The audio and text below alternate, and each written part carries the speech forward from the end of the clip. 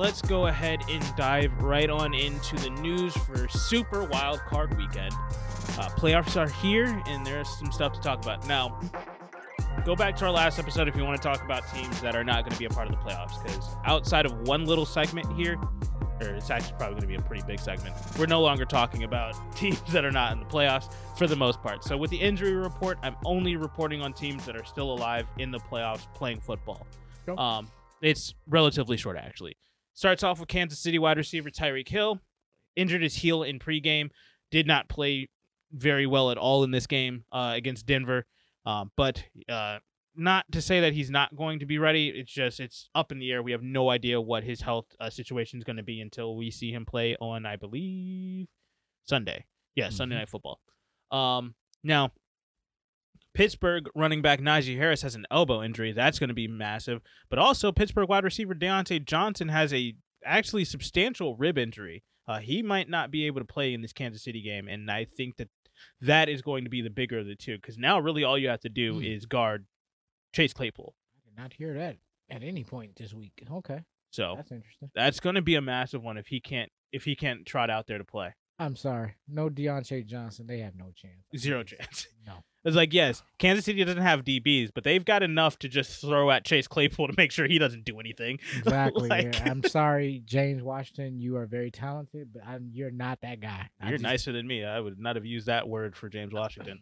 I'm just saying he's a decent. Don't get me wrong. He's a decent receiver, but dude, I'm sorry. You're not gonna just step in and all of a sudden be the savior number 2 on the team, and all of a sudden Kansas City, suspect defense or not, just can't stop this. Yeah. Now I said all of that. Let's see how this plays out. Having a massive game. Gosh.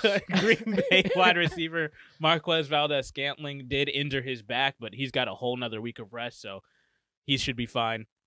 Tampa Bay wide receiver Cyril Grayson has a hamstring injury. That is going to be massive because they Tampa Bay wide receiver who? Cyril Grayson.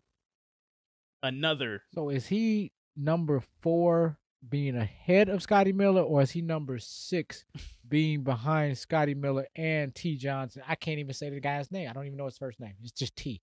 I don't know where he is, say but with him, not Cyril Johnson. So real? No, Cyril. Cyril. Cyril. Cyril? Cyril. I don't know. Something like that. Wow. But I think it is significant because they don't have receivers. It's Mike Evans and Scotty Miller and who else? T. Johnson. Like exactly. So him going down too, it's just like they're getting really thin. On top of the fact that they just lost for the rest of the season now. Tampa Bay loses cornerback Richard Sherman. His Achilles injury is now devolved worse than it was. Was this the time he went back out on was that like a Sunday night game? And he came in for like 3 plays. He never came back. Never came back. And this is the same. Oh my God. He's been dealing with it all season long. That had to be like 7 weeks ago. Yeah, roughly, maybe longer. I'm just guessing, throwing a number. But now they've put him on IR, and if you go on IR the second time, season's over. You're done. So they can't even attempt to bring him back. But they did say that he is going to be on the sidelines. He's basically going to be de facto DB coach for Tampa for the rest of the season. Whatever, Richard Sherman. So that's that.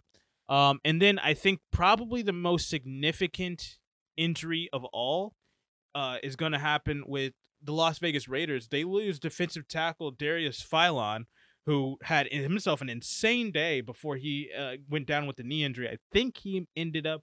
They have not said specifically what it is, but I think everybody's fears it's an ACL tear. Mm-hmm. But he goes down, and that is a big blow to their defensive line. Defensive tackle Darius Philon, he was having himself a day against the Chargers. I mean, he was blowing everything up in the first half of the Chargers, and he is now down, done. There's no coming back for him right now. Like it's over. So I think that one's going to be very significant with them going up against a actually pretty formidable Cincinnati defense. That's going to be a big blow to them. Yeah. They're gonna need everything they you know what? It's just playoff football. You look, it's like a last man standing. You're gonna need as many many of your starters and many of your key significant guys, your gadget guys, your utility dudes. You need all these people. It's all hands on deck. It's the playoffs, and basically, look, in a couple weeks, we're gonna blink, and there's gonna be a handful of teams just standing around that's left, and that's it. So I think that's kind of where we are now. I know. That's what I'm saying. Playoffs goes very fast, but that's what I'm saying. It's just gonna be 14 chopping block, yeah. Chop. It gets real Game of Thrones in the playoffs. So it's a lot of deaths about to currently start happening. A lot of surprise deaths. Yeah. So just you all been here every year. Act like y'all don't know what I'm talking about. We're here. One of the teams that are a favorite are gonna go down this week, and it's hard to pick which one it's gonna be. I was looking at the exact same thing. I'm like, I can't sit here and say all 6 or all 12 home teams are gonna win because that's not gonna happen. I'm sitting there like, now which one of you jokers? Exact same thing. Which one of you jokers is gonna sit there and choke it up? And I'm sitting there like, now I got to figure out sadistically which one I need to go. Oh God, I don't like it. I don't either. And I'm like, do I just play the odds? It's like, well, most of them. Moving on. Yeah. I understand your sentiment. 1,000. God. All right, let's talk some headlines. I want to get these kind of sad ones out of the way because I want to be excited for playoff football. So let's hit it really quick. First off, another just tragic story for another player. Seattle quarterback Geno Smith is now arrested for suspicion of a DUI. I say suspicion of a DUI because that's what the story said. But man, let me just give the facts. What? He got pulled over because dude's driving 96 miles per hour in a 60 mile per hour zone. The police report states that there was a strong odor of intoxication. That's literally verbatim what was said in the police statement, which I don't know what an odor of intoxication is. I think you're smelling alcohol. You can just say that. But regardless, yeah. No, odor of intoxication. I know I can't speak. Geno also ended up refusing the field breathalyzer test. So that's cause for concern there. And so on the spot, when you refuse a breathalyzer test under suspicion of a DUI, you are arrested and immediately taken to a local hospital. And that's exactly what they did to do a blood draw. And he had to be restrained for this blood draw. They had a Seattle rep was there. A Seahawks rep was there during the whole procedure. And he really had to, like, multiple times calm Geno down, like, say, like, we're going to take care of you. This has to happen. You said no to the breathalyzer. This is the next step. And so that was the whole ordeal. But I guess good news from this, I mean, this all is happening like early Monday morning, like 2 a.m. after they got back from the game. And now he was released later Monday, like early afternoon, 1 or 2 o'clock, on $1,000 bond, which kind of bodes well for him, I guess, because I don't know who gives that cheap of a bond for a DUI charge. So we'll see. There's no other news that has come out since Monday. If he passed the test or if he horrifically failed. Did this guy realize? Did he get any report? I mean, he had to get some of the reports like we did that Russell Wilson is possibly leaving. Meaning you could possibly be starting in this damn franchise finally, since you're built a rapport with. I mean, he is a free agent, but also you've built a rapport with just the entire league now, putting on tape actually good film. Like the first time we've ever said decent film of Geno Smith. I mean, it's no even New York to say Jets. His name and have a positive spin in that same statement as which is what we're discussing right now, and it isn't, and that's my point. I would like, did this guy get the memo? Like, look, or have you not seen the reports of everything that's happening in Vegas this year? Like, dude, come on. Maybe he's trying to get over to Vegas. Who knows? I don't know. Whatever the case, yes, tragic story. Yet another tragic story involving Geno Smith. Yeah. So that's that. This one isn't really tragic. It's just weird, and I think it's weird. It is. There's a Denver County judge that ended up clearing the way. Now Denver can actually sell the franchise. Basically what happened here is back in the 80s, Edgar Kaiser was the owner of the Denver Broncos. I wasn't even a thought at the point. 1984 is when it was sold to Pat Bolin. Mhm. But Kaiser's heirs have filed for I think right of first refusal on the sale back in 1984. And basically what they're trying to say is since Pat Bolin died in 2019, right of first refusal should revert team ownership back to to Edgar Kaiser's heirs. And so they're trying to get ownership of the team so that they can, I guess, move forward with that. Hmm. But Denver County Judge has kind of nixed it, and basically now it allows, since Pat Bolin has passed, whoever now has ownership, or whatever entity has ownership of the Denver Broncos, now it could be sold, and this opens up a lot of possibilities for the team moving forward, just culture-wise, because it all starts from the top down, and if it gets sold to somebody who's attractive for a Deshaun Watson or a Russell Wilson or a culture that Aaron Rodgers might want to come into, this could start to kind of turn the tide for a team that hasn't seen the playoffs since Peyton Manning. Wow. So that is another big story. Another headline, we got some guys returning for some playoff action now. Okay. One caught me way off guard. Did not see this. Eric Weddle unretires to return back to the LA Rams safety. So he's going to be playing, or we'll see if he's playing playoff football, but he is going to be on the roster at least. Right. So going to be interesting to see what condition he's in, because I mean, the dude was 38 when he retired. So what are you now as a safety? Let's see if his legs are still under I him. don't think it. Not bad considering with all the injuries and COVID and everything. I mean, we know why he's not retiring. Like, he's trying to get the little cheap ring, but I digress. But COVID and the injury bug that has been hitting the NFL super hard for the last couple of years, it legitimizes it. You bringing a veteran back to the team, so That's already knows the system. He was there with this system already in place. So it's a dual threat issue going on here, but it makes sense. Yeah. Check and then also again, Zadarius Smith, he might be available as well. He looks like his timetable got sped up, especially now that they have another week off. Zadarius Smith could possibly be returning for Green Bay. So that's going to be big for their defense. They're still missing their two corners still, I believe, Kevin King and Jair Alexander. Either one of them coming back, or are they done for the year? I think they both have the possibility of coming back, but it's like just up in the air on how fast they can come back and when they can play without re-injuring and kind of pain management wise. So those are going to be the questions that need to be answered for them to come back. Right. Good news for the NFL as a whole and ESPN specifically. So the NFL reported today, earlier, that for them specifically, the NFL as a whole, the whole entity, averaged over the 272 regular season games, they averaged 17.1 million viewers for each game, both TV and digital. So like streaming services that also played football games are also included in those ratings. But ESPN specifically, after changing their broadcast package, their ratings have gone up 10% this season. So it looks like everybody's kind of back on the NFL track, because there was a couple of years there, especially with the political spectrum and the way things were going, dividing the country.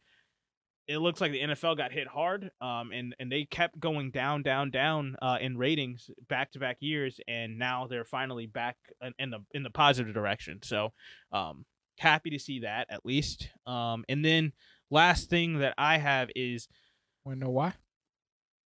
Cowboys back on top. Don't even start with me. I quit. All right. Last one, Adrian Peterson. This man comes out. Seattle's eliminated. They're done. He comes out early. It was yesterday, I think. Yeah. And it's like, hey, anybody? I'm a free agent. Anybody willing to sign me? I will play. I am playing football again. I will continue to play football. Is he not like 48? Like this dude. You know what would be poetic justice? I got poetic justice. I think Pittsburgh should give him a call. No. No, hear me out. Hear me out. No, I think Pittsburgh would be like the number 2. Chicago, round it out. Round it out. Go through the whole NFC North. No, you gotta go. No, he has to go. First of all, the callous is he has to bum off one of these playoff teams. Because he's gonna try to. He has to try to swipe a ring some kind of way. Well, he can't. He can't do cannot it sign this year. It would have to be after. The season. I thought it was like since he's free, he could just go like anybody wants to pick him up, they can pick him up. No, so if you're on the roster if you're on the roster in 2018, in week 18, after that you cannot sign to any other team. That's why I forget who it is. There was a free agent. Oh, Antonio Brown. There was a thought that if somebody wanted to, they could have signed him in week 18. So that he could be able to play in the playoffs. Yeah. But that's a whole nother ordeal. But that's just the thought. Like disgusting stat from week 17, by the way. From week 17, not week 18. Moving on. We talked about it last week. But if you're on the roster in week 18, you will not be able to re-sign until after the season is completely closed. You have to wait until the new league year. That is going to be okay. Back to what you were saying about Mr. Peterson. But he's just saying next year I am playing football. Oh, really? Like he doesn't say I am playing football. He says that he wants to continue. He does not want to leave the game. Okay, got a new team then. I think it would now. New poetic justice. Jacksonville. Oh, no. No, you're missing a point. You don't get to play on a contender any further in your career. You've exhausted all of that. It's funny you say that because when he said it, the first thing that came to my mind, guess who? I have no clue. Tampa Bay. No, stop. Replace Rojo. Just no.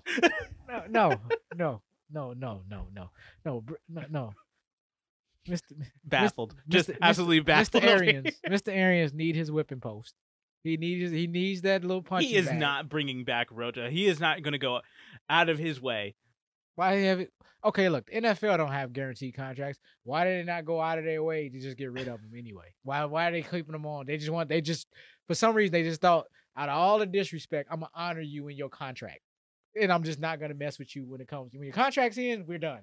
We've seen the hypocrisy with Bruce Arians. Let's move on. Yeah, because it took me a while to even catch that on to the Bruce Arians. The AB? No. Jacksonville's ex-coach. Oh, Urban Meyer. God, these names. Yeah, it took me a minute to catch on to So I was tired of saying that from day one. I was like, this is going to be a train wreck. It's just like, what the hell are we looking at here? This is not really happening, and it's happening. And the fact that Rojo has not stepped up and choked his coach out by now is the thing that's getting me more than anything. That's why I'm like, this can't be as serious as it seems. This dude is too malmannered for this.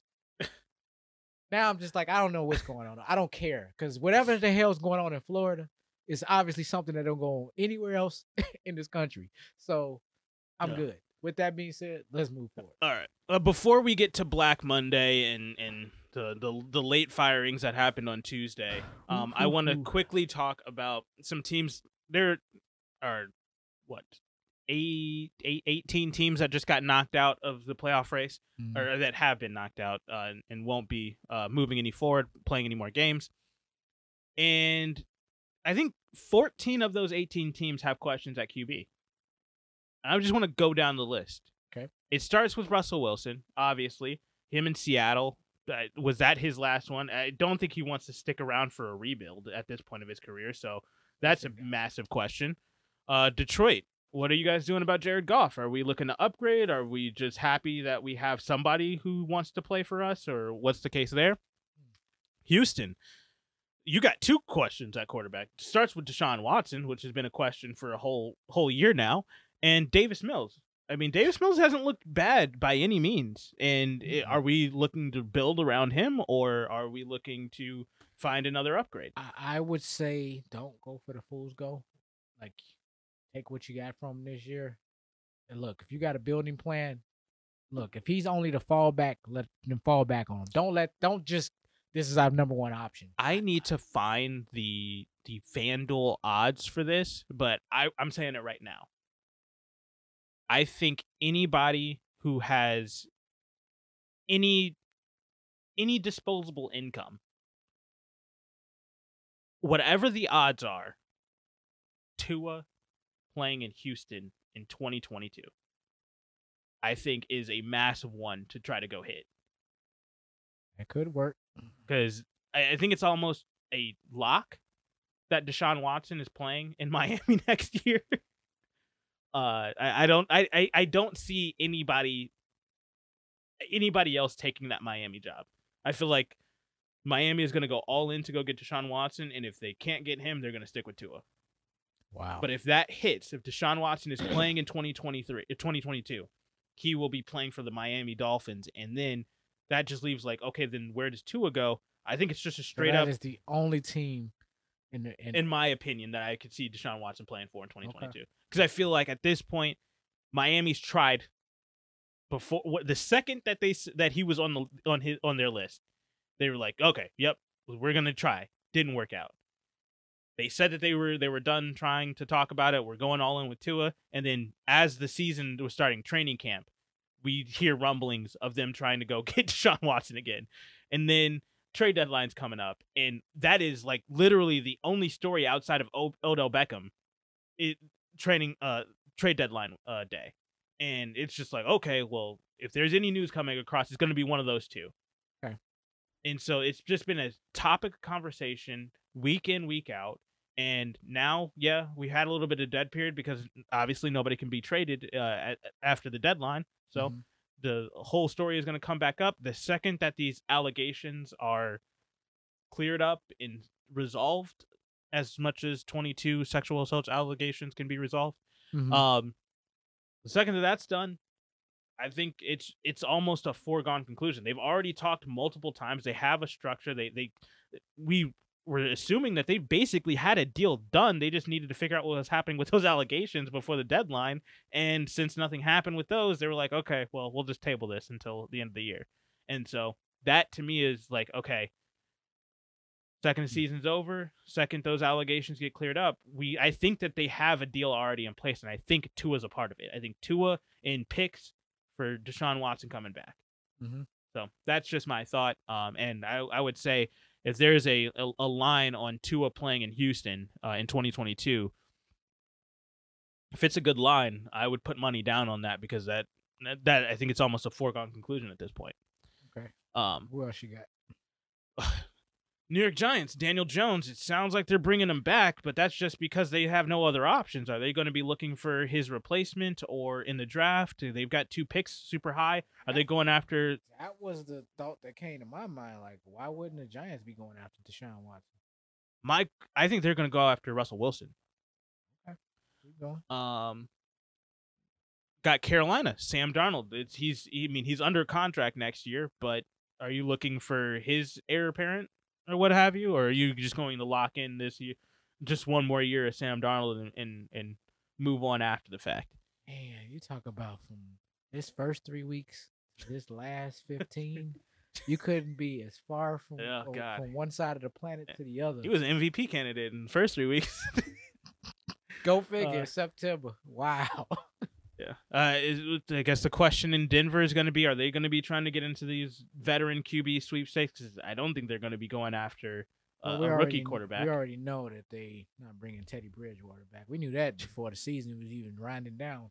If they're smart, they would, though. If you can't get a clear upgrade, like if you're not getting Russell Wilson or Aaron Rodgers, I think like Teddy Bridgewater, that's like bring him back. Slam dunk. Yeah. And like he knows the system. What the hell is this Drew Lock? He knows nonsense? the players. Because they saying the exact same. Everything you saying is how Drew Lock is still there. He knows the system.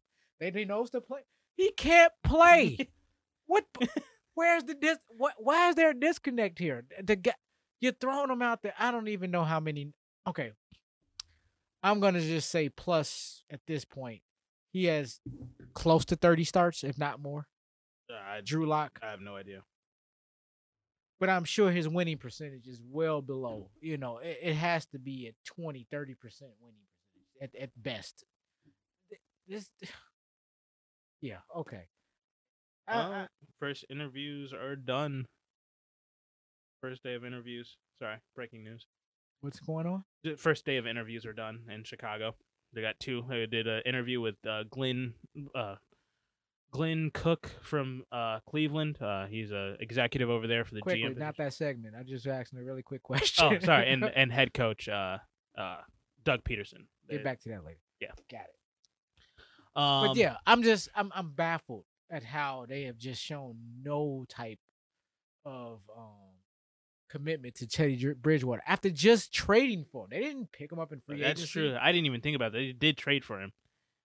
Which made me think, okay, they finally said, screw it. We're not gonna go out there Aaron Rodgers, or he's not coming. We're moving on to Plan B. We're moving forward. And I guess if that they did can't not find, happen. They just, well, we just want to get this guy in for now. We're trying to look for something. they else. didn't even I'm commit like, to why him would being you the starting quarterback until like week 3 of the preseason. That's what I mean. And why would you trade for that to put him in this type? There's Yeah. a lot of questions there, Okay, but like I I don't want said, to stop you, but okay, Denver, you got Teddy Yeah. Bridgewater. That's six teams now. yeah, Atlanta, Matt Ryan, are they gonna? I know he's got a Do contract. I and really everything. have to put this man out? Is this really in question? It's Atlanta. Is it? And Matt Ryan is in question. I don't know if he's moving on or not. We don't know what's happening over there. Why would he be staying? Atlanta. We This is to Atlanta, to the city of Atlanta. Why in the world? 'Cause Even they if don't you're not, care. even if you're not Falcon fans, just to the city of Atlanta, why would the Falcons be keeping Matt Ryan? Anybody in the city can answer this question. Go. Washington football team. Hey, Taylor Heineke looked damn good on this crap roster. We building around him, or what are we doing? He did up until last few weeks. Yes, God. okay, but they were already done, and they had no I don't healthy know. players. I don't know. It just don't bring me. It'll give me a lot of. It's just an OTA next year. I'm not super excited. I'm just kind of like, dude.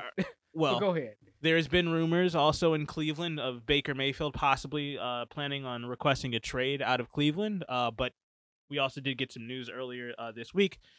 Cleveland execs are stating that they fully expect to have Baker back as a starter in 2022. So wait till the draft. Yeah, there's a lot of questions there.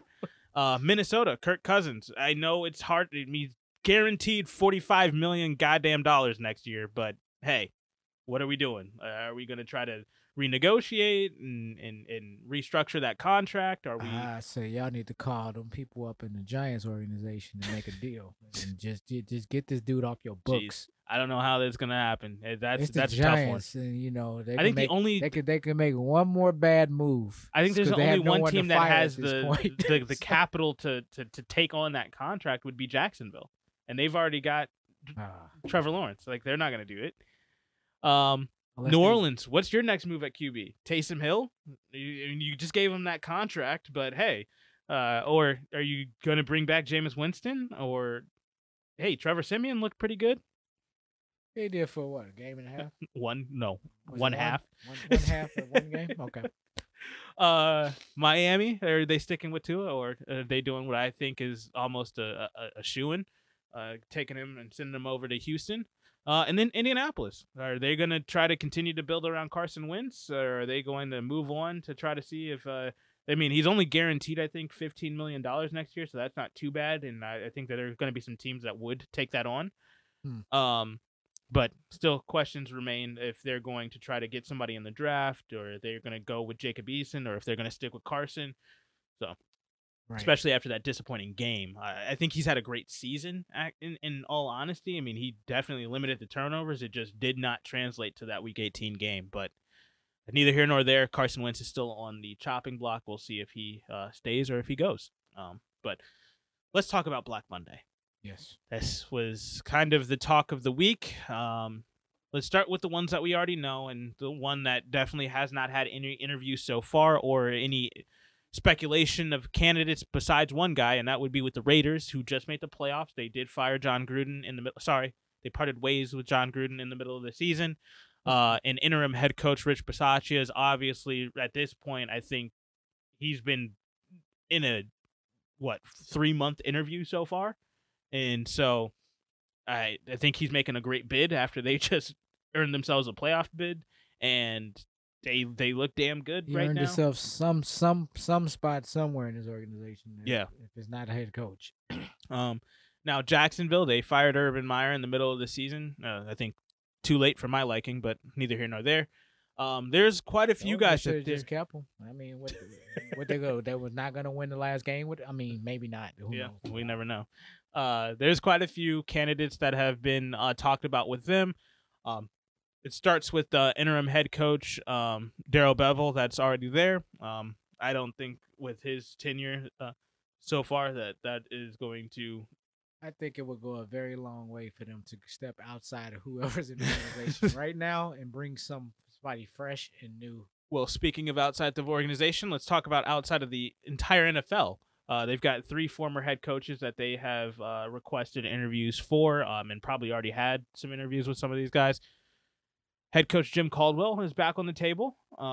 Former Detroit head coach. Head coach Doug Peterson has been talked about in Jacksonville. Former Indianapolis coach too, by the way.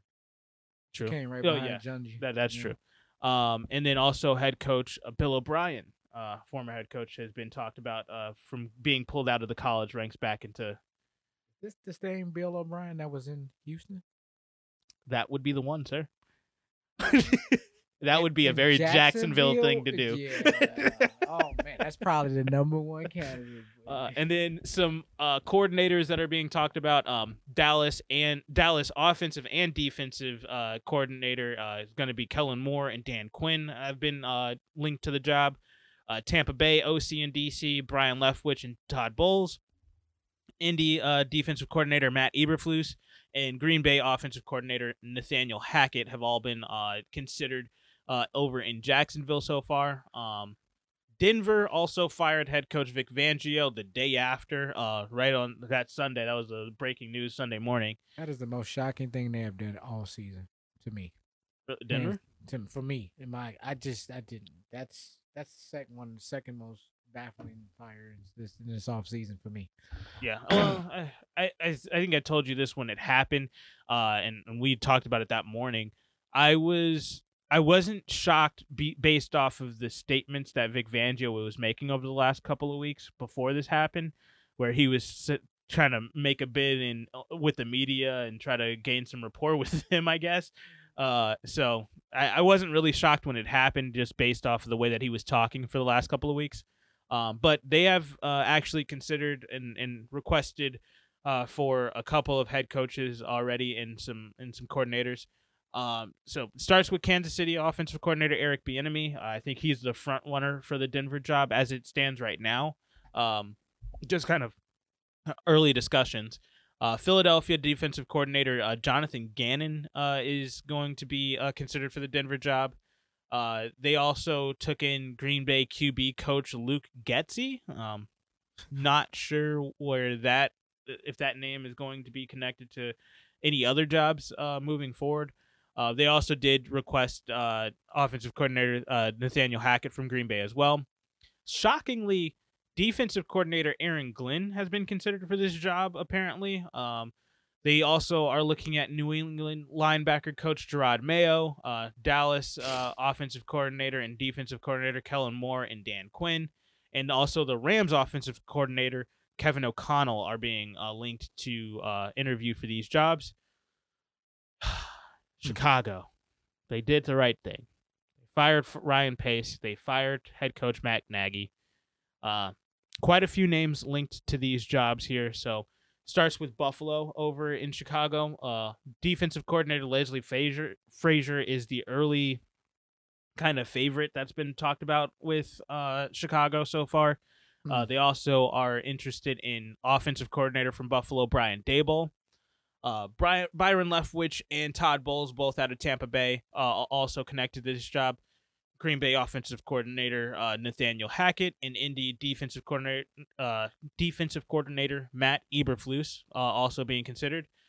Like I said just a few minutes ago, they have actually conducted the interview already with Doug Peterson for head coach, and then also with Cleveland exec Glenn Cook as well for the GM position. Some other names that are being thrown around for the GM position. a guy I've never heard of, Cleveland VP of football operations, Kwesi Adolfo-Mensah, is being considered for the GM job. Indy director of college scouting, Morocco Brown. New Orleans assistant GM, Jeff Ireland. And Indy assistant GM, Ed Dodds. That is the one that interests me the most, Indy GM, Ed Dodds, because he is right under... who is the GM over there right now in Indianapolis? Can't remember his name. But he's been well renowned. I mean, he's built that Indy entire roster after losing Andrew Luck. So Chris Ballard is his name. Okay. So he's been sitting under him, and if that's the guy that they're going to bring in, the guy who's kind of been groomed by Chris Ballard, I'm not. I'm totally in for that if he has the chops for it. So we'll see. But they have already interviewed Glenn Cook for the job, and they're going to continue conducting interviews. It is stated that they are going to try to get the GM before they go with the head coach. So we'll see if they stick to that. But they did say if they find the right head coach while they're conducting interviews, they will hire him on the spot, regardless of what is happening with the GM side of things. Minnesota has fired GM Rick Spielman, which I think is one of the biggest shocks. And Mike Zimmer, that's not a shock. That was a given. But I think another huge shock out of Minnesota is that they basically have requested nobody for interview so far. I think they have one GM that they've requested interview for and one head coach so far. Going with the player-coach model. Yeah, and I just am baffled by that. I was just like, what are you guys just sitting on your hands for? Like, everybody is interviewing right now. Go out there and do something. And this is the shock of all shocks. Miami fired Brian Flores. What are we doing? You're just talking to the wall at this point. That just like what? There was some explanation. So no. There's no logical one, but go ahead. You try. I'm not saying it was logical, but there is a explanation nevertheless. Yeah, there is a discussion that has happened. It basically, there's been some internal power struggle between Brian Flores and Chris Grier, and we all know Miami's owner.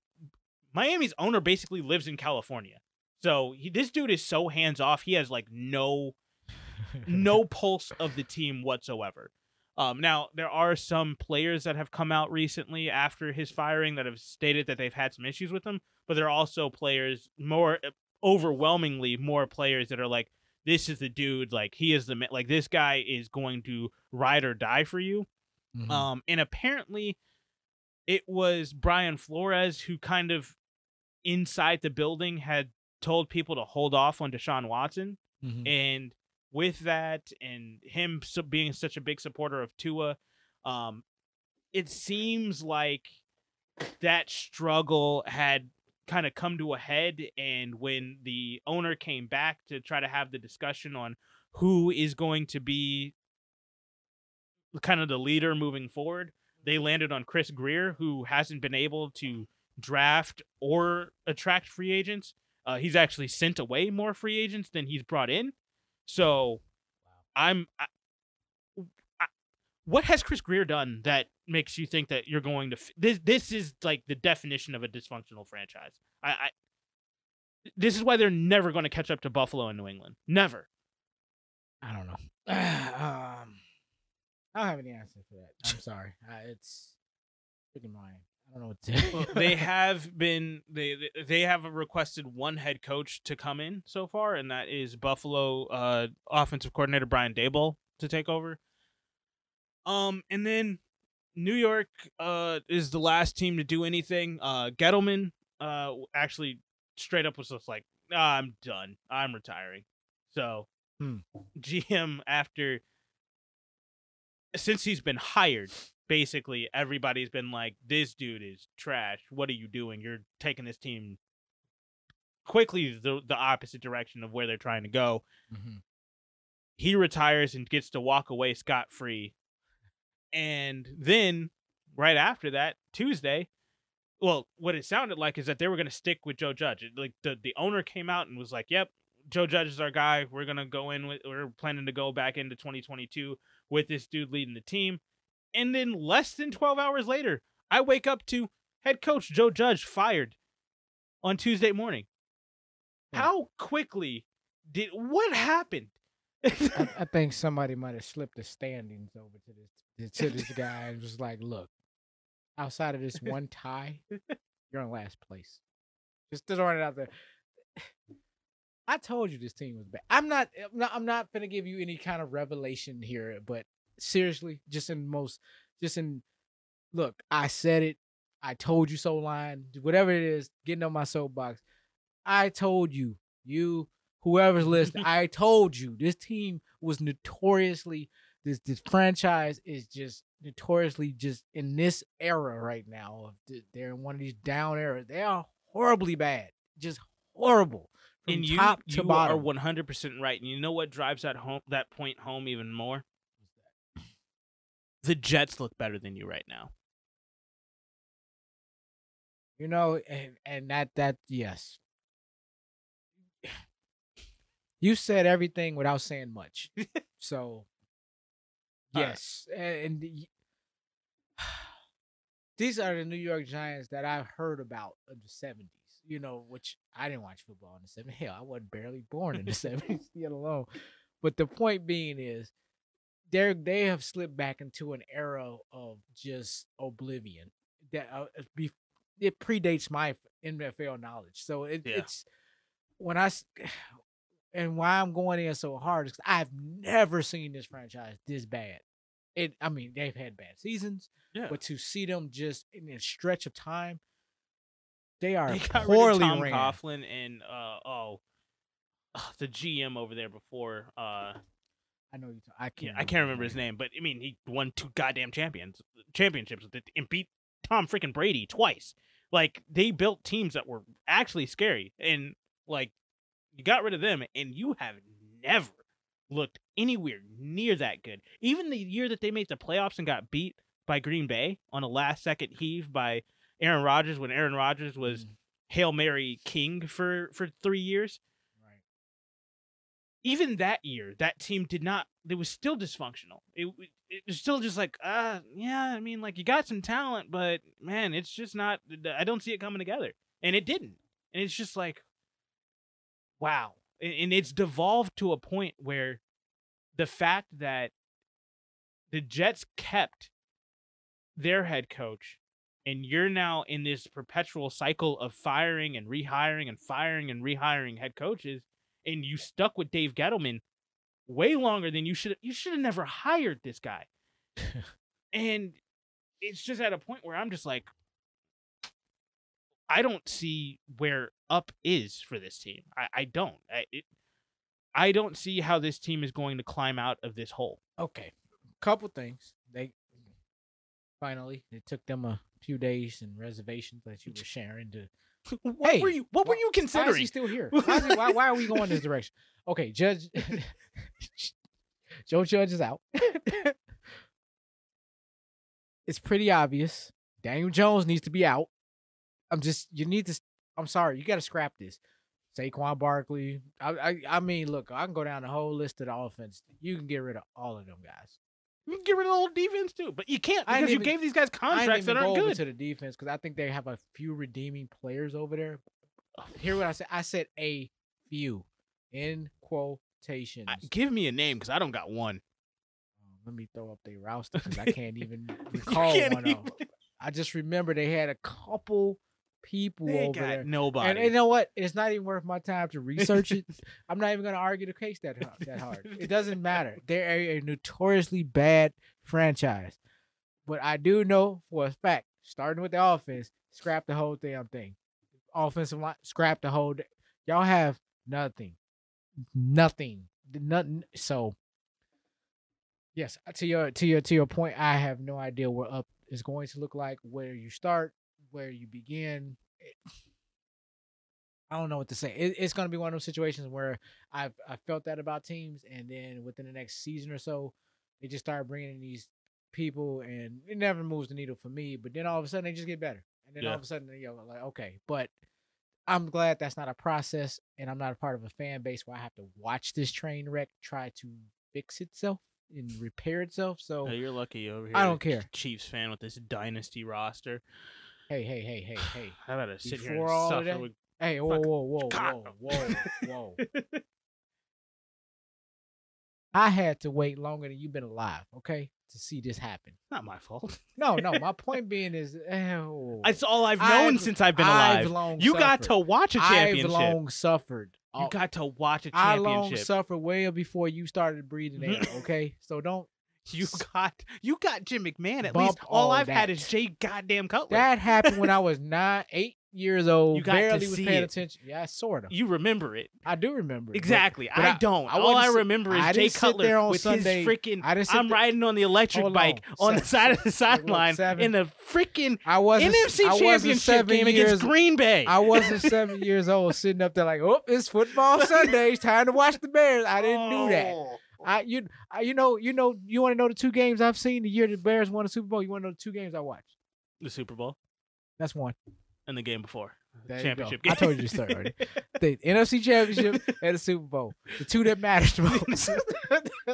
I missed all the other wins and the one loss. To see, I have not seen. The closest I got was 2006, and I was so happy when I got to see. The year was actually 2007, but the Rex Grossman Championship. Oh God, the Rex Grossman squander. Sexy Rexy. Oh my God! But I I remember the opening kickoff. Me and Razan sitting in the living room watching this man, just Devin Hester, insane return, and then all of a sudden there was no up from there. Well, it was Rex Grossman turnover after Rex Grossman turnover, as then, he does. No. And then we had Cedric Benson, who what did he do in these 2 plays? I'm trying to remember because it was the most two dysfunctional plays ever. Oh, what does he do? I think he ran and correct me if I'm gonna have to go back. I think he ran and got stuffed in this one play, and then so they decided to run the ball again on the second one. I think he fumbles the ball, loses the ball, and then he gets injured all in the same play and was out of the game. It was the most dramatic 2 plays I have ever seen. So you do remember what I'm talking about?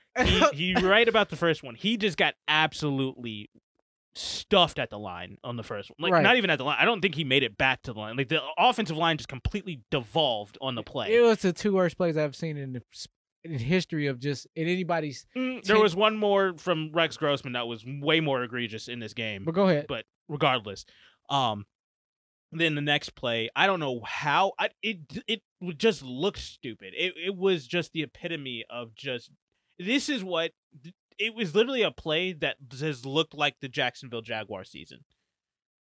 He gets stuffed again, basically fumbles. And injured.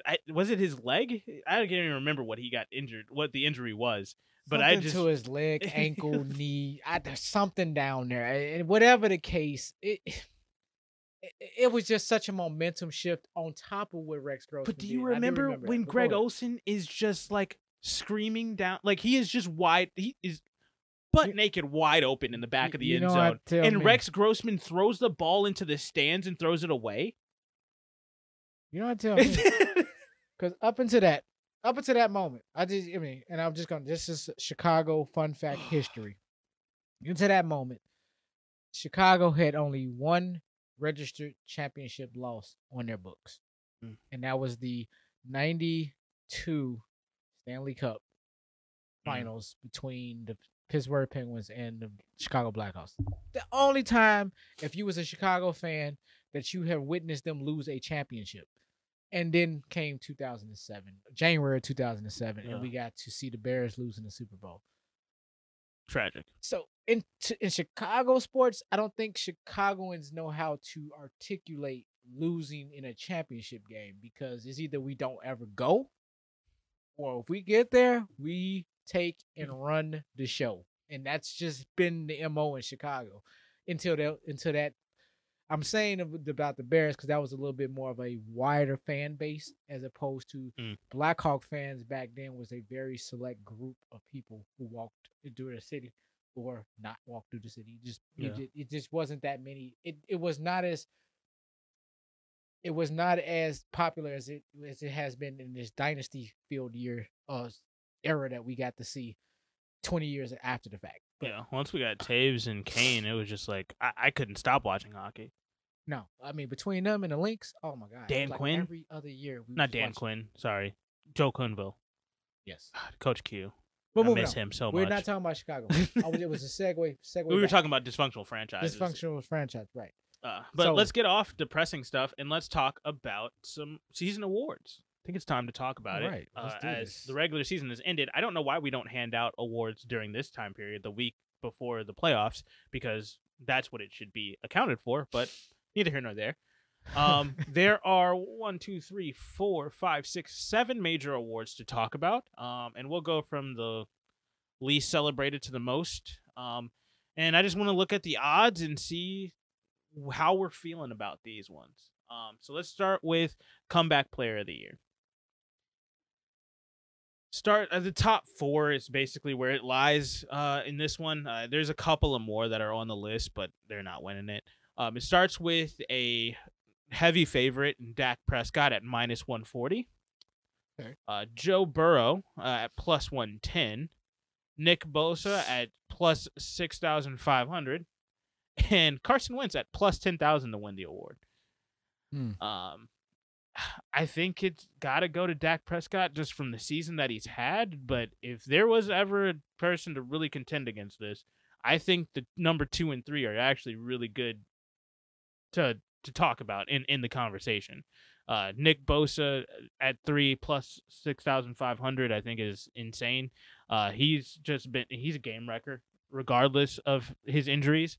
And then Joe Burrow, my God, the season he's had has been insane. So without question, he should be in the conversation. I would arguably say that he should be over Dak Prescott personally, but hey, yeah, considering how we was projecting Cincinnati, how they structured their team, the nature of his injury, the nature of what their issues were supposed to be in light of that injury, and what he went out there and did, and just made us look really damn plumb foolish. And which only left me at the end of the year because I thought this was complete. I ain't gonna say it was a fluke, but it was definitely an outlier. You're gonna have to show me that again because I don't believe y'all can reduplicate that type of success with such a suspect offensive line coming off an injury like that. With all that being said, I thought that was a little bit more impactful, not necessarily more impressive, but more impactful than what was going on in Dallas, and taking nothing away from Dak Prescott. The bottom line is y'all already had a dynamic offense. That didn't change. What changed is it has nothing to do with Dak Prescott. Where the hell did that defense come from? Yeah. So I agree to a point. I think Dak has still been insane this season for sure. I mean, I've had him on my fantasy team, and God, he was great. There's 1 or 2 games where he just didn't show up, but that was like, all right, we're just gonna hand the ball off to Zeke and Tony Pollard today. Hey. Hey. I had Kyler Murray in place of that guy. So yeah, what that means. That was your mistake, not mine. I don't think I would have made any much difference with having either player. True. To be honest with you. No, but I do agree with you. I would say Joe Burrow should be the favorite, but if I was a voter, I would.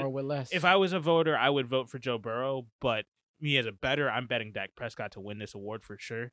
But I do think for the next one, I would definitely say Zach Taylor, head coach of the year, because I think the thing that is more impressive to me about Cincinnati, more than what their offense is doing, is the defense over there showing up in big spots, making massive stops against multiple teams that we thought they never would have a chance to play even half decent against. That is true. So let's talk about that award. Head coaches, Mike Vrabel is definitely the favorite right now out of Tennessee, -185. Zach Taylor is number 2 at +250. Matt LaFleur is 3rd at +350, and Bill Belichick rounds out the list at +4,000. Like I said, I see why Mike Vrabel is definitely in consideration for it, but man, So let me ask you this. Zach Taylor, I feel like, should be the coach of the year based off of our expectations of their teams going into the year. Like, I feel like he should get it the way that Matt Nagy got head coach of the year in 2018. Like, nobody ever thought Chicago was going to be a playoff team. Nobody ever thought Cincinnati was going to be a playoff team, regardless of them only getting 10 wins or not. Man, they played out of their mind, and they took over the AFC North, a historic historic division that just does not allow Cincinnati to ever win anything. Right. What is it? The second time in the last 20 years Cincinnati has won this division? Yeah. If I can't even remember the first time, but yeah, 2015, sure. Carson Palmer. Yeah. Moving on. So I would say Zach Taylor is. I think Mike Vrabel is going to win it, but because what Mike Vrabel did is definitely, without question, very, very fascinating. Let me tell you what's fascinating. It's impressive. Let me tell you what's fascinating. Mike Tomlin and what he did in Pittsburgh. Talk about doing something, a little bit with nothing. That's I'm just trying to spin a horrible situation, and this dude finds himself in the playoffs. That's impressive. You know where he lost the award? It's impressive in a very negative way. Yes, but you're totally correct. And I would say if this one thing hadn't happened this year, he would definitely be in consideration for me. I think you know exactly what I'm talking about. I hope it ain't, but go ahead. That damn tie to the Detroit Lions. I knew you would. But that's you tied to the damn Lions. That's what got them in, though. As long as they didn't lose, they couldn't lose the game. No, if they were 10-7 with a win over Detroit, yeah. But the very thing as to why I'm saying that he should be on the list and maybe consider is the very reason why he should. All at the same time. It was a back-ended joke, but it is impressive in a very weird way. But so who would you pick out of this list? If it had to be that not list, as a betting man, just like who do you think is going to win? And if you are going to bet, I guess you can give that one too. It should be the Bengals coach. I'm Zach Taylor. It really should. I'm not saying that to, just to be just to be throwing a name out there. You got to take this 10-7. Take it for whatever it is. It don't have to be. I know there's teams out here with 13 and 12 wins and all this and that. But if you look at just we were predicting this team at like 4 wins, right? Straight the strength of schedule and so on. Exactly. 10-7 and could have been a few more technically. Swept both Baltimore and Pittsburgh this year.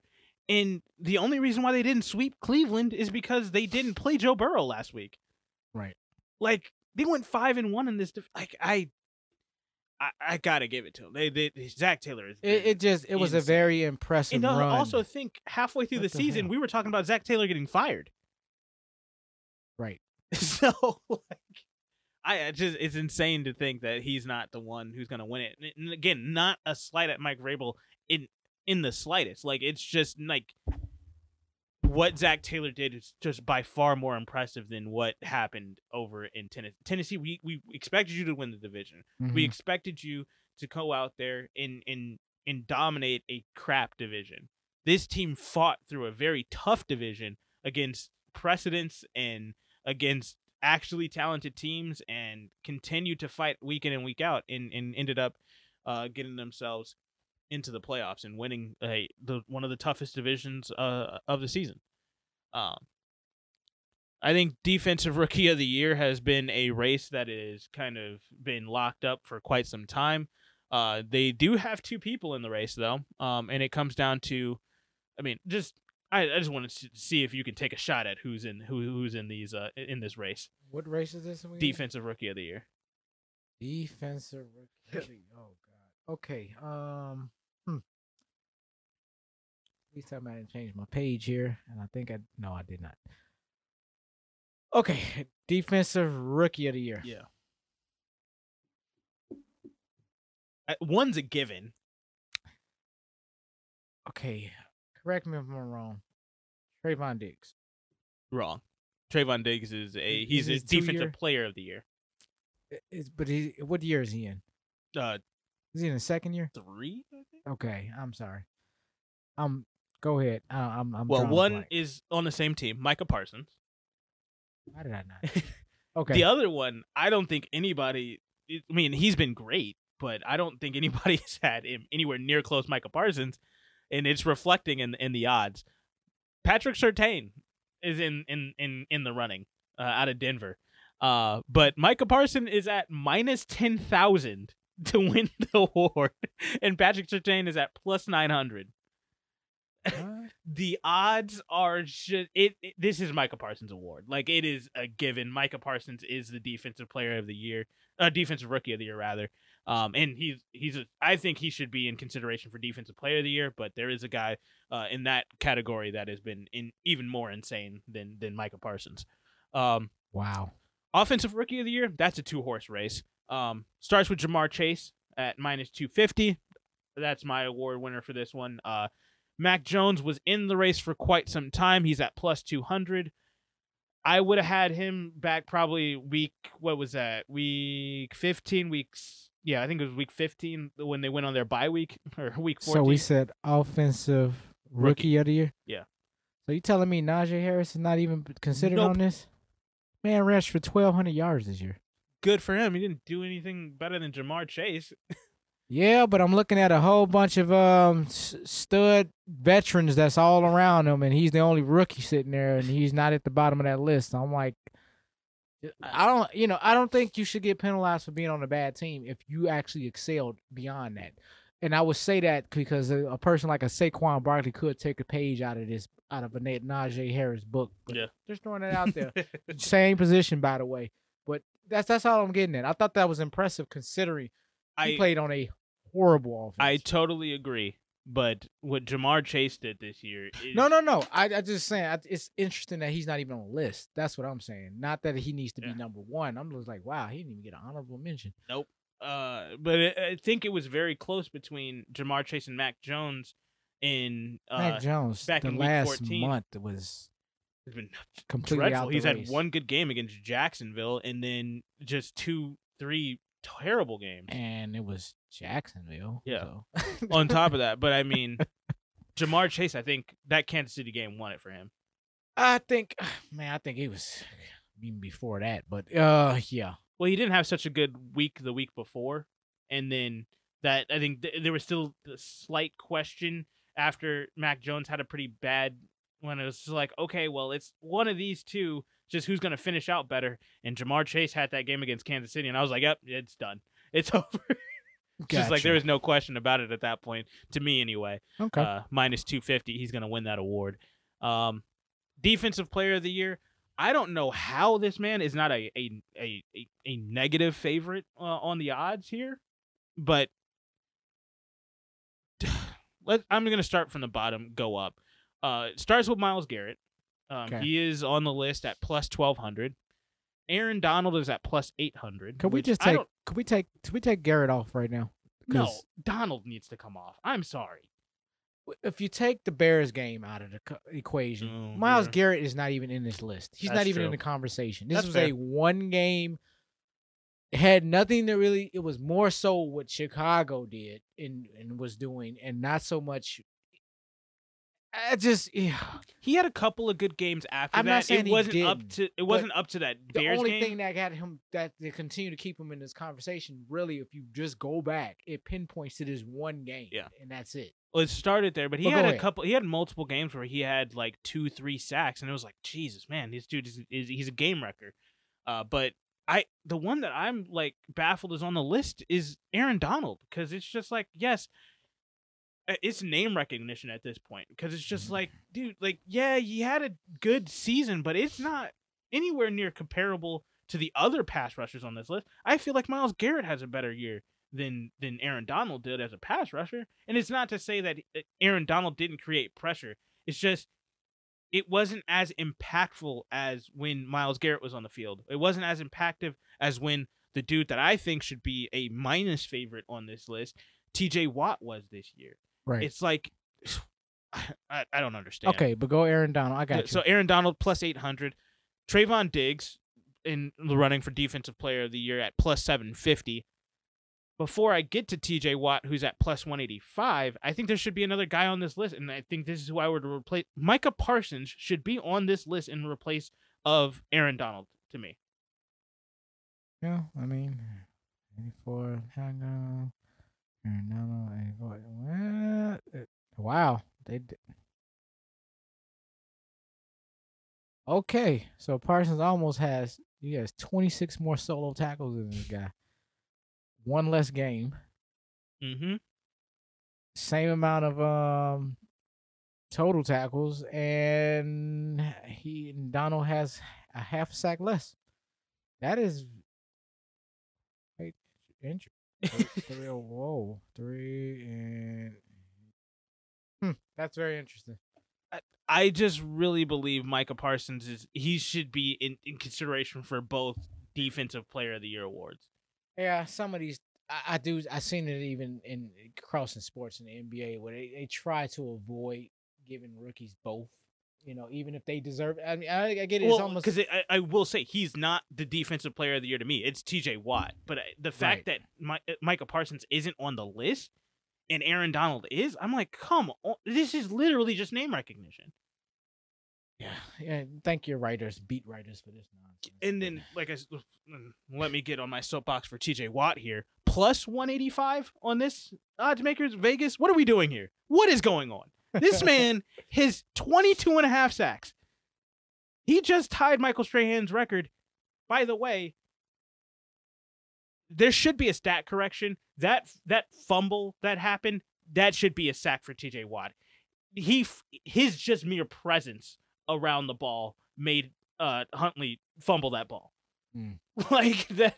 Yes, he did not come into contact and the ball had already touched the ground. I don't care. It was because of TJ Watt that happened. That is his sack. Like he should have 23 and a half sacks on the season.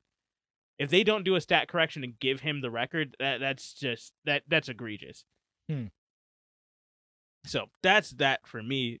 The fact that he is a plus favorite on the list and not a minus favorite, I think is so disrespectful.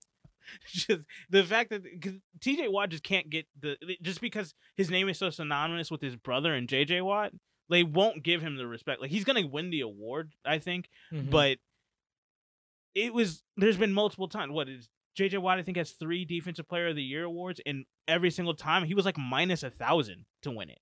It's like TJ Watt he broke the like impossible record. He was right there. He tied the record that nobody could get to.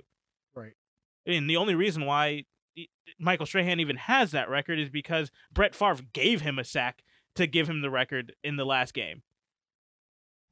Way to go. If we remember that. I don't really. But regardless, TJ Watt should be the favorite. He is. Offensive Player of the Year is only a 2-horse race, apparently. Offensive player? Okay. Yeah. I'm listening. Comes down to the 2 guys we've been talking about. Cooper Kupp, start with him, minus 110 to win the award. And Jonathan Taylor, what do you think his odds are to win the award? Cooper Kupp's minus 110. Minus 300 or something? Minus 110. They have the exact same dead even odds to win this award. Are we looking at a offensive player of the year? I would not be mad at it because both these guys deserve conference. It. Yeah, I think they do, but as you were saying before, it's like one should win the MVP and the other one should be offensive player of the year. They need to just figure out which one. I think we know which one it should be. Then again, the other one makes even a strong. It's like a potato. I would say I would flip what I've been saying only because of this last week. But regardless, let's talk MVP. That kind of does tip it over at the end. I'm like, it's kind of hard to deny them at that point. But let's talk MVP. Unfortunately, I just don't agree with this list. This list is horrible. Give me this crap list. Go ahead. Let's start at the bottom and work our way up. Okay. Jonathan Taylor is at plus 3,000. Oh, he's number the bottom. 4. Yeah, see, plus 3,000 to win. The fact that he's at the bottom. Yes. 3,000. Why is this man on the list? Joe Burrow plus 2,500. Really? Keep going. Wow. Tom Brady is at plus 375. can't have a list without Tom Brady. But go ahead. And Aaron Rodgers is at minus 500. What are we watching this season that Aaron Rodgers is the runaway favorite to win the MVP award? I'm gonna give you 2 stat numbers. First place in the NFC. Don't care. And 13-4. Don't care.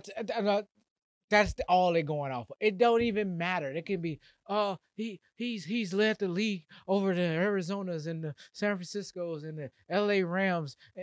Dude. You easily could have lost to Cincinnati. You easily could have lost to Arizona, an Arizona team that was injured at the end of that game. A Cincinnati team that hadn't even found themselves at that point. I hear you. It sounds good. You lost to freaking New Orleans. Stop. Listen to what I'm saying, but not so much what as to when I'm saying it. Right now, and right after week 18, say it now. It changes the whole context, and now it's just like, oh my God, that's what legitimizes this 13-4 record, or this almost lost to Baltimore without. Look, notice there without Lamar Jackson. Hold on, no murderer's row schedule, by the way. Like half the damn league, everyone else that's been knocking each other off the pedestal, and why you got all these 9-5 and 10-6, 10-6, 10-7, and 9-8 teams, and 11-5s and stuff like, all 11-6s, whatever. There's 17 games really throwing me off. But the number doesn't roll off my tongue. Yeah. But you know what I'm saying? It's just, all these teams keep giving a game away. Win a game, give a game, lose a game, win a game, lose a game, win a game, lose a game. Go ahead with the Green Bay. So I gave my 4 to start. Yep. Cincinnati, Arizona. Oh, whoops, wrong computer. Cincinnati, Arizona, New Orleans, and Baltimore. You lost a game to the Minnesota Vikings. I don't give a damn that you were on the road. You gave 34 points. I mean, this is Green Bay, but you weren't able to overcome this Minnesota defense who's been trash all year. Mm-hmm. I mean, they've got good guys, but they've been injured all year long. You had to get into a shootout with Chicago at the end of the year. 45-30. You had to get in a shootout with Chicago to. I mean, it's not really against you. Fine. And I don't see that. That's 6 games this season where, yes, your team success does include into the MVP award. But that's 6 games that your team success was predicated not on your team being good. It was predicated on your team getting lucky because the other team fell apart at the end, offensively or defensively. Like, if we're going to say because they have the 13-4 record, that record could easily be 10-7. That record could easily be 7-10. That's true. We get that, but at this stage, it's all the water under the bridge, and it's just make it sound like we're whining and we got some big vendetta against them. And it's no, y'all.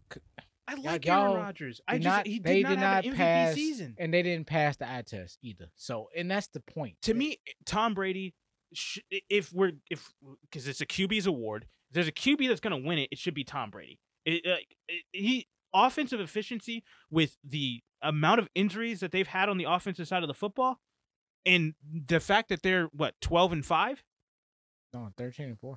Oh, I can't even get that right. 13-4. They're same damn record. Make sure I got that right. Yeah, same record. What did Aaron Rodgers do to get minus 500? Why is everybody in love with Aaron Rodgers this year? It wasn't that impressive. Look, I'm going to take, as much as the Rams struggled, they're only 1 game behind them. Mm-hmm. 1 game. So, and Dallas as well. It's nothing justifies those numbers. I'm sorry, that's factored in based on some people whoever put those numbers out there would have to explain that, because then I'm sure it's going to be some wonky ass. Well, it's because that's what they're getting. The news that they're getting is that Aaron Rodgers is basically a shoo-in for the MVP. That is what these numbers tell me. That Vegas has gotten information, inside sources that are saying this is Aaron Rodgers' award. And I'm looking at that like, who the hell is voting on this? And this is exactly why I've stated multiple times. This award's supposed to be given to Cooper Taylor or It should be Jonathan Taylor number Or 1 at Jonathan minus Kupp. 500. It should be Cooper Kupp at plus 375 and Tom Brady at plus 2,500. Mm. There have been so much more impressive football played elsewhere outside of the QB position that I'm gonna say I have to. I'm gonna sell petition again. You saying Tom Brady, but I would still argue Joe Burrow should be for a quarterback. I'm like he should be considered as an MVP as opposed to Tom Brady. I'm like, dude, you're on a stacked ass team. I'm like, hell, we can get them damn stats on that damn team. I mean, it doesn't. there take is much. that, but they did lose so many guys on the offensive side of the football and defensive side of the football. When it comes down to it, they have had a very effective offense, and yes, it is because they have a stacked team, but you've got an ancient quarterback back there who can't run, who can't move. He's completely immobile, that is still putting up numbers that are super effective, super efficient in dominating teams. I guess. So I would not have. This doesn't impress me. I would like to say yes. There's a new changing in the guard, and Joe Burrow should be the guy to win it. But I do have to give credit where it is due, and Tom Brady I think was gotta give credit. impressive enough to get it. No, I can hear that, but But it's definitely not. that's Aaron not Rodgers. taking. But taking nothing away from what Joe Burrow did in a single season. Absolutely, yes. With absolutely No no offensive one line. giving this dude any kind of chance of winning, and absolutely no offensive line, and made it look like they actually have one. So I don't know. I'm just I don't like the MVP award because, like I told you already, it's just nothing. It's just a popularity vote, and it's just people in their feelings and how they feel about something. And I got warm tinglies about this guy, and he won my fantasy team for this over here, and it's all this other BS that comes into it. And the stats are a factor, but they're never necessarily primarily based on what's been done on the field. It's all a whole bunch of other stuff, and and grit, and look at Aaron Rodgers on that one toe, and who effing cares, man? And what I'm saying, this is where the sentiment comes in, and that's an MVP. That's what's valuable. And okay, we couldn't get a more subjective damn reward ever to talk about, and then we debate about it for hours. Yeah. So I hear you. And as we said before, and I'm saying this now again today, it shouldn't even be a damn quarterback this year. It has been clear that there's two other candidates. Based off of week 18 and the rest of the season beforehand, I would say Cooper Kupp should be the MVP and Jonathan Taylor offensive player of the year. Hell, he can even be the comeback player of the year. After what he did from his rookie year to his second year. I'm just making a point. We can spin it. I can do this all night with y'all people. We can spin this. But I would like to see if they're not going to give Jonathan Taylor the MVP, which I do think going into the last game, I think he lost the MVP. He's going to get race. a Zeke snub. Yeah. Because I still didn't.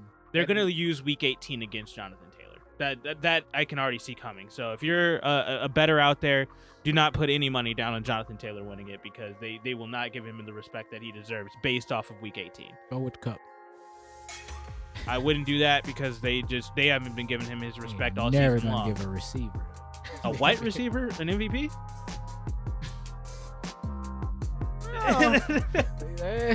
That's something. Not when there's a white QB to give it to.